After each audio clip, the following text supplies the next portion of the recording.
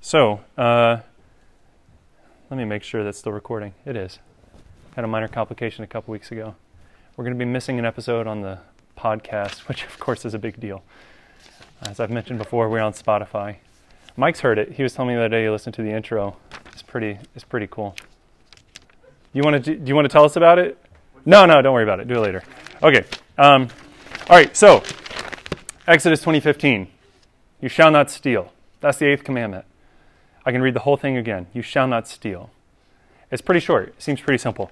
But I also want to read something to us from the book of Luke tonight. In the book of Luke, chapter 19, verses 1 through 10, we see the story of Zacchaeus. Now, you may remember Zacchaeus from Sunday school if you grew up in the church, and how he was a wee little man. A wee little man was he. He climbed up in a sycamore tree for the Lord he wanted to see. That's what we're doing here. But this passage is not so much about Zacchaeus being a wee little man, actually, as it is about true faith and repentance, and gives us a pretty good example of how we relate to riches in this world, and a pretty good example of how we keep the 8th commandment, interestingly enough. So, in Luke 19, God's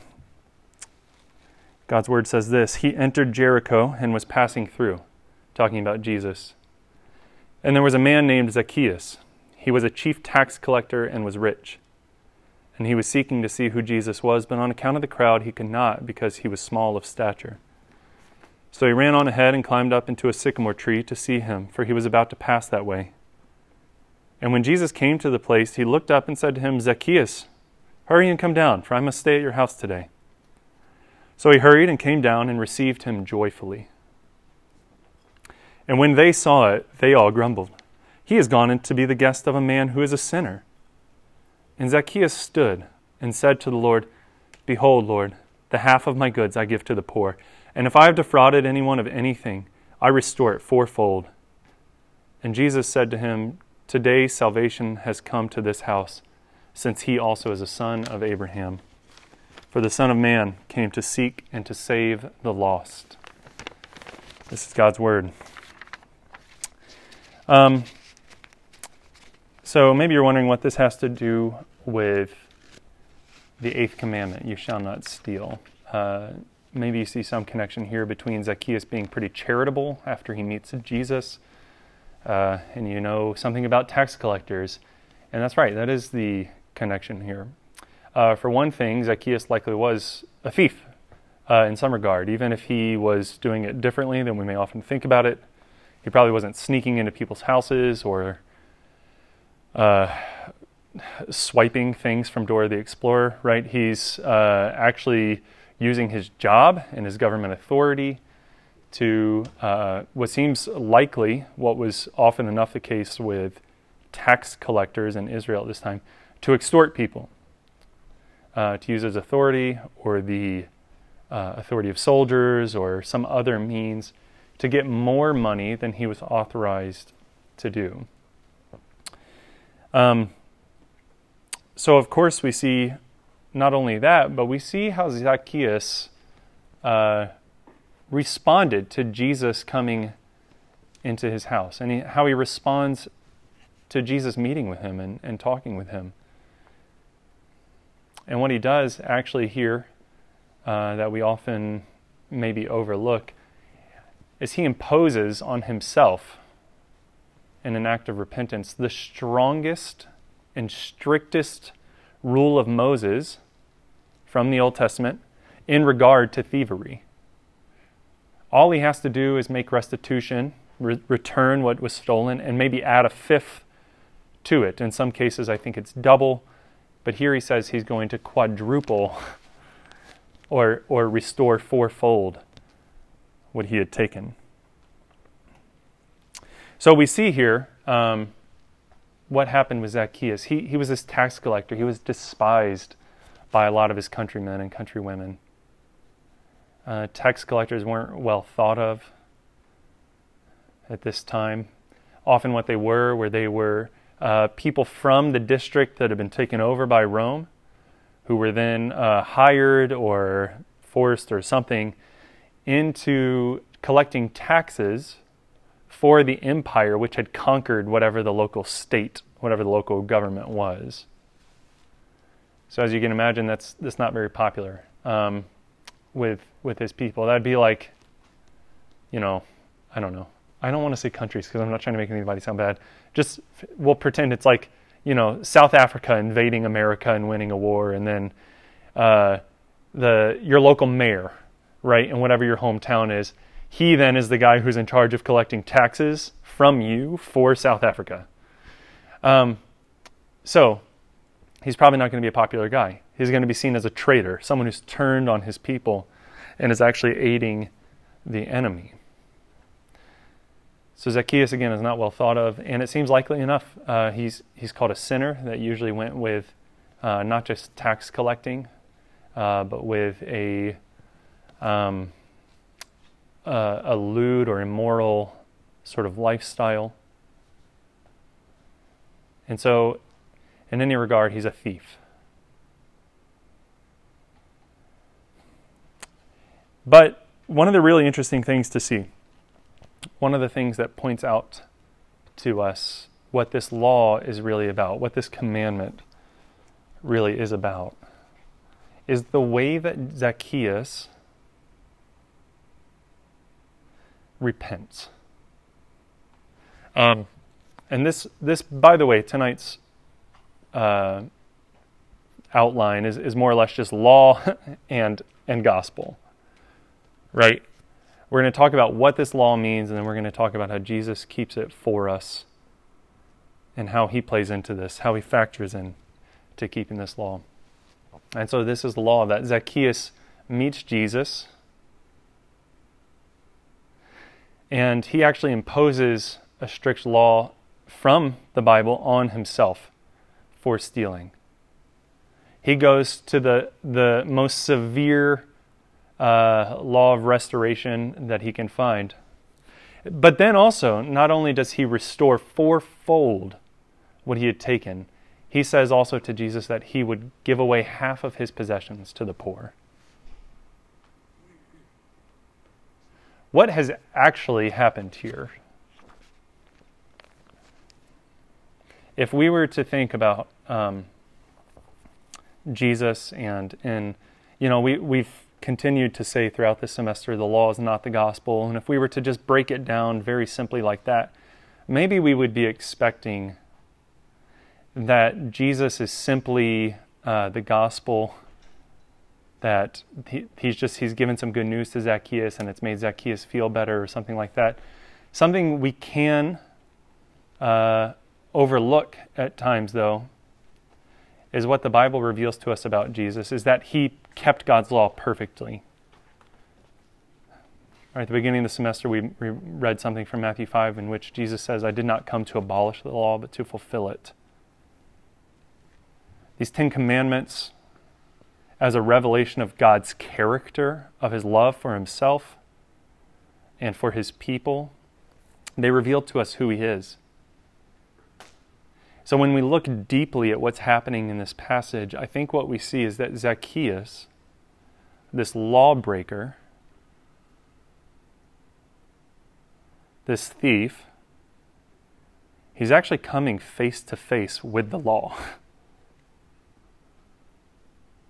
I mean that like in a very human way. He's looking at Jesus. He's looking at the embodiment of the law. And if you're saying, whoa, I thought Jesus is love. Yes.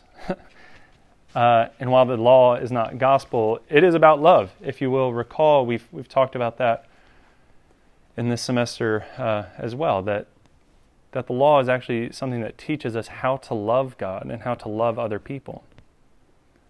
Not just in our affections, how to feel things, but how to act toward others. And so Zacchaeus has actually come face to face with the law.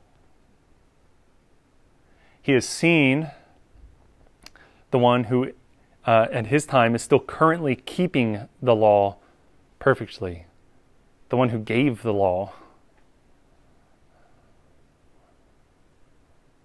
He's interacting with the one who put these commandments down on stone to teach his people how to live with each other. And Zacchaeus' response is amazing, isn't it? That he would then repent in this very law-centered way, right? That he actually goes back to the Old Testament to look for what his next steps should be.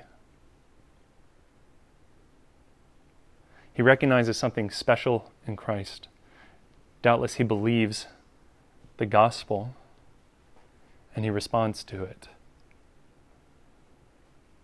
Now, we'll get to what the gospel is later, right? In Jesus is both the embodiment of love in the gospel and in the law. But right now we're simply focusing on the law. So Zacchaeus has come face to face with the law, and he recognizes the wrong that he's done, and he repents. He does that with the particular motivation of understanding the love of Christ and the person of Christ. But nonetheless, he comes to this and he acts through the law after recognition of his breaking the law.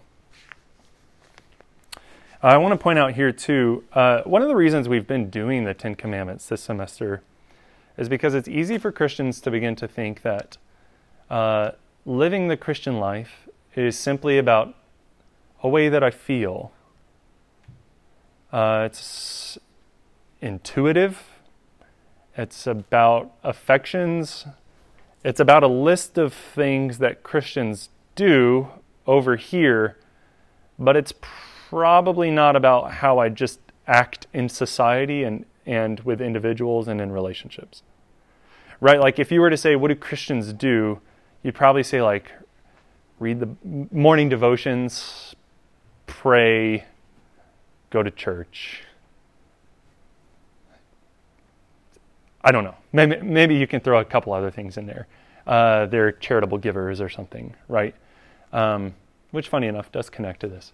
But one of the things I want us to see in these Ten Commandments as well is that what God wants from us is action. The commandments speak to our heart. When Jesus spiritualizes the law, or Paul calls it spiritual. He says the law is spiritual in Romans. That doesn't mean that it's just like more ambiguous now and it's about how we feel. What he means is that these commands that talk about our actions reach down beyond our actions but still include them, and they reach into our hearts and get at our motivations as well.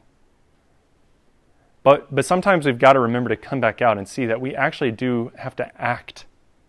We actually do have to act in love, just like we talked about with the commandment not to murder. That has to do with our bodies. And the commandment not to commit adultery, that deals with our bodies. And so here we are dealing with our own possessions and our neighbor's possessions. The law essentially is outward looking. It deals with how we look to God and how we look to other people, how we love God and how we love other people. And it really needs to define love for us. Love is not a feeling. That, I hope, is part of the complex set of what love is for you, but it is also acting for the good of other people. And so here Zacchaeus sees that. And when he repents, he doesn't just say, I'm really sorry, Lord. I shouldn't have done all those things. I'm sorry. I'm sorry for all the times I extorted people. He doesn't just confess. He actually says, I'm going to go give back. I'm going to restore and more. And I'm going to change my life. I'm going to start giving away my possessions to the poor. So if you recall, as we've mentioned, that with the Ten Commandments, while especially in the second table of the law, this second group of commandments, all the way from honor your parents to you shall not covet, not you honor your parents, but you shall not murder all the way to you shall not covet. They're phrased negatively, but implied in each of them, as we see in the rest of the Old Testament and the New Testament expounded upon and exposited for us, there is also a positive implication for them. And so what is the positive implication of this commandment? You shall not steal. It's that you should provide. Sorry, Jimmy. It's that you should provide. It's actually that we make space for other people's good. Not only that we don't take from them, but that we do good for them with our worldly possessions, with our money, with our time, right? Whatever it is. So Zacchaeus sees that and he decides to do something about it. He actually gives away physical things for the physical good of other people. His heart has changed and he sees the law and he acts on it. So Zacchaeus, he did this with money. Zacchaeus has been stealing money from people, and he decides to restore the money that he's taken. But like we said, there's more to it, right? We are to provide for other people, and sometimes that's not always just with money, which means that we don't always just steal money.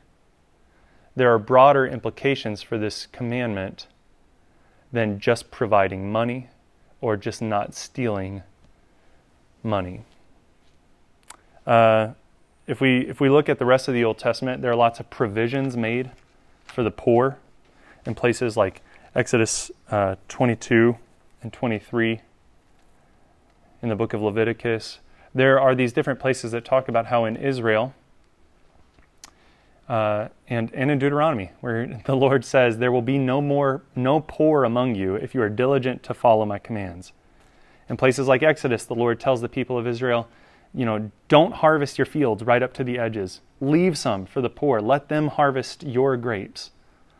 Let them harvest your wheat. He's leaving room to provide for other people. In Isaiah chapter 5, verse 8, we read this: "Woe to those who join house to house, who add field to field until there is no more room, and you are made to dwell alone in the midst of the land." Here we see that one thing that God is condemning is actually buying up land and pushing out the poor, essentially.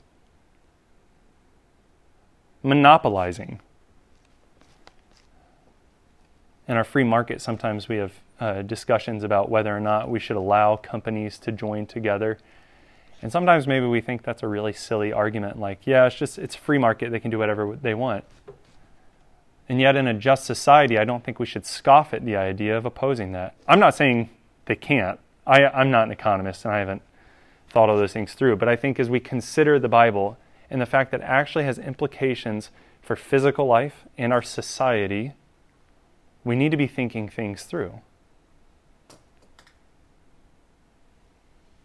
It is stealing to monopolize resources and hold them back from those who need them. It is a breach of this commandment not to provide for those in need.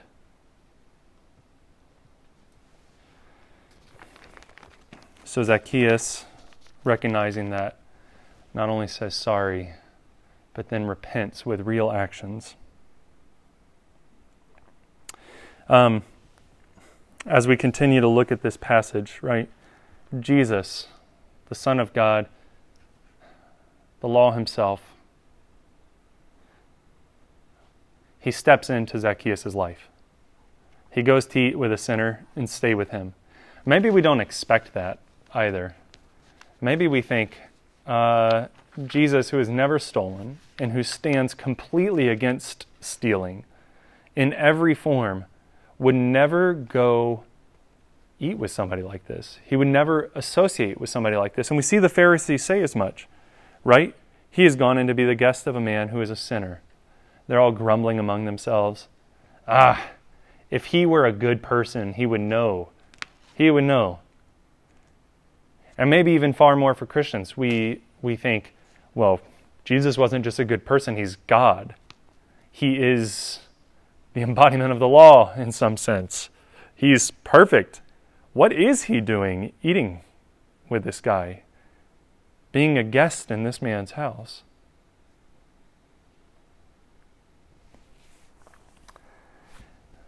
But Zacchaeus meets Jesus and everything changes for him. We see why Jesus, who is the law, but in being so is love, goes to be with a man who is a sinner. And it's this, so that he would be saved. It says in verse 10, in verse 9, and Jesus said to him, "Today salvation has come to this house, since he also is a son of Abraham. For the Son of Man came to seek and to save the lost." Jesus isn't, he's not around. He's not who he is just to hang out with people who are like him. He didn't come here to save people who kept his law, because nobody has. He wasn't concerned about the criticisms of the Pharisees saying, if you're perfect, why are you hanging out with this sinner? He came for Zacchaeus.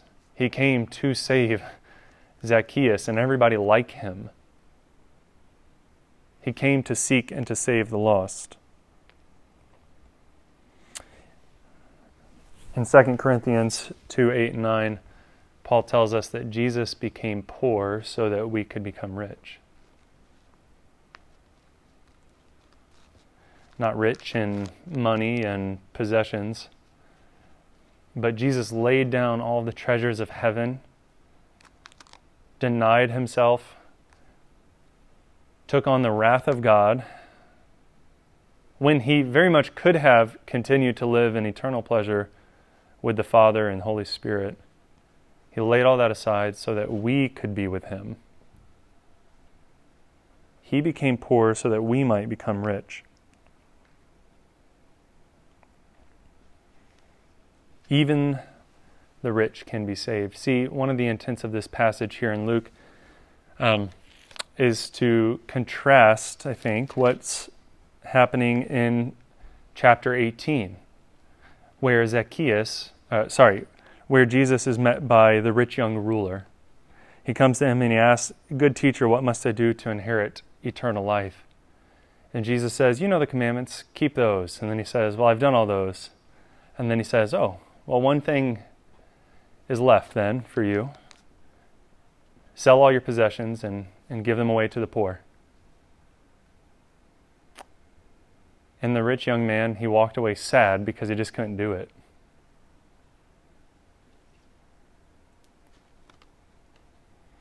And then his disciples ask him, "Well, wait a minute. We thought it was the rich who are blessed. If the rich can't enter the kingdom of God, because you just said that it's harder for a camel to go through the eye of a needle than for the rich to... it's harder for the rich to enter the kingdom of God than for a camel to go through the eye of a needle." They say, "Who can be saved then?" And he says, "With God anything is possible." And then in the next chapter we see Zacchaeus, this rich man, rich on stealing, rich on other people's possessions. Salvation comes to him because Jesus has come to him. He has met the law, he has met the embodiment of love, and he has believed in him, and it has changed everything for him.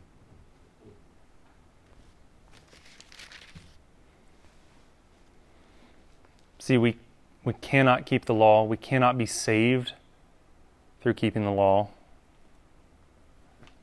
We cannot be saved by not murdering people or not committing adultery or doing the positive implications of those commandments like we've talked about. We can't be saved by providing enough for people. We can only be saved. Salvation can only come to our house if we trust in Jesus to fulfill the law for us. So Jesus said, "For the Son of Man came to seek and to save the lost." Regardless of who we are or what we've done in our lives, Jesus has come to save us, if only we would believe in him. And the good news is that even Zacchaeus, even that young rich man, had he turned and believed in Jesus, this would have been a promise to him also. Okay, so Jesus then, he enters Zacchaeus' life and he changes everything for him. And then Zacchaeus, as we said before, begins to see the full intent of the law. He not only says sorry, he restores fourfold what he has taken away, and he gives away half of his possessions. So the full intent of the law then, as we see through the love of Christ, as we see through the change that has taken place in this man. This full intent, which can only be motivated through the free grace of Jesus, is this, that we would provide for others, right? We've already said that.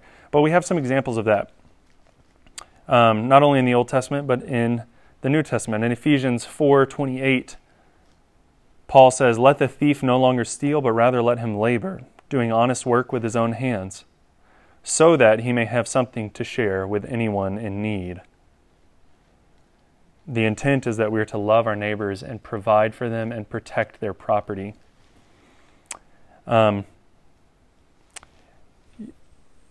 As we consider this question, not only in our own individual lives and how it relates to our love of money and salvation, we also, I think we should importantly continue to look at how this impacts our society.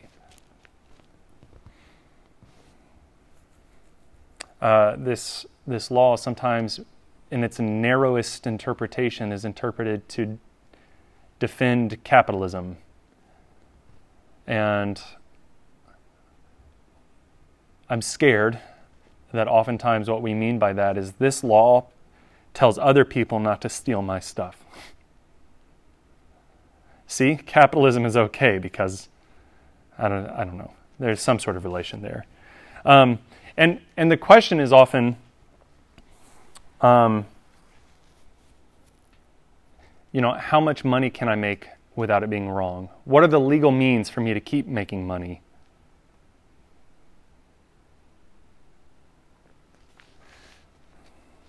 The question is often out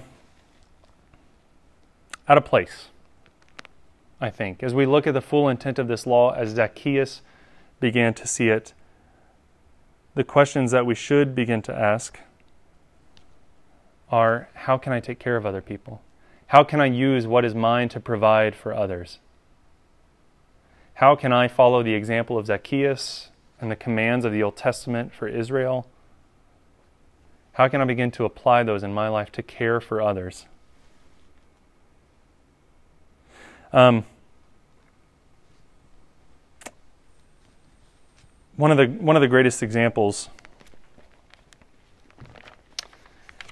of stealing within recent history, and by recent I mean the last several hundred years, has actually been slavery in America. We don't often think of it as being related to this commandment. We probably would relate it more to something like the Sixth Commandment. But one of the greatest examples of this commandment is slavery. I say this because in the last several decades there have been some odd arguments to come up in defense of slavery. Things that have said, well, it's not as bad as it sounds. It wasn't that bad. There were actually a lot of good slaveholders. They were really kind to people and all this. And the fact of the matter is that this commandment stands strictly against man-stealing, as the Old Testament would call it. In that greater exposition of the Ten Commandments that follows in the Old Testament, we see that clearly. And for some reason, our ancestors in this country often tried to find their way around that. Even people who held very tightly to documents that said man-stealing, kidnapping is wrong. They still somehow found a way around that. And the intent of the law, as it's been colored in our society, or at least maybe as it has some application in our society, it's been affected by our history. Of course, we know that that's wrong. And of course, slavery has been largely done away with in our society. Have we begun, though, within ourselves, within our churches, and within our larger society, really to begin to apply what it means to provide for others, to make space for others to provide for themselves. If capitalism is the economic answer, what does that mean to us? That it's simply my right to my own things, or that it's a way for society to restore to other people a right to their God-given gifts and possessions? Do we like things like capitalism? Do we like the systems that we live in simply because they enable us to have the life and lifestyle that we want? Or do we like them because we actually believe that they set up a place in which other people can benefit and profit and live fruitful lives?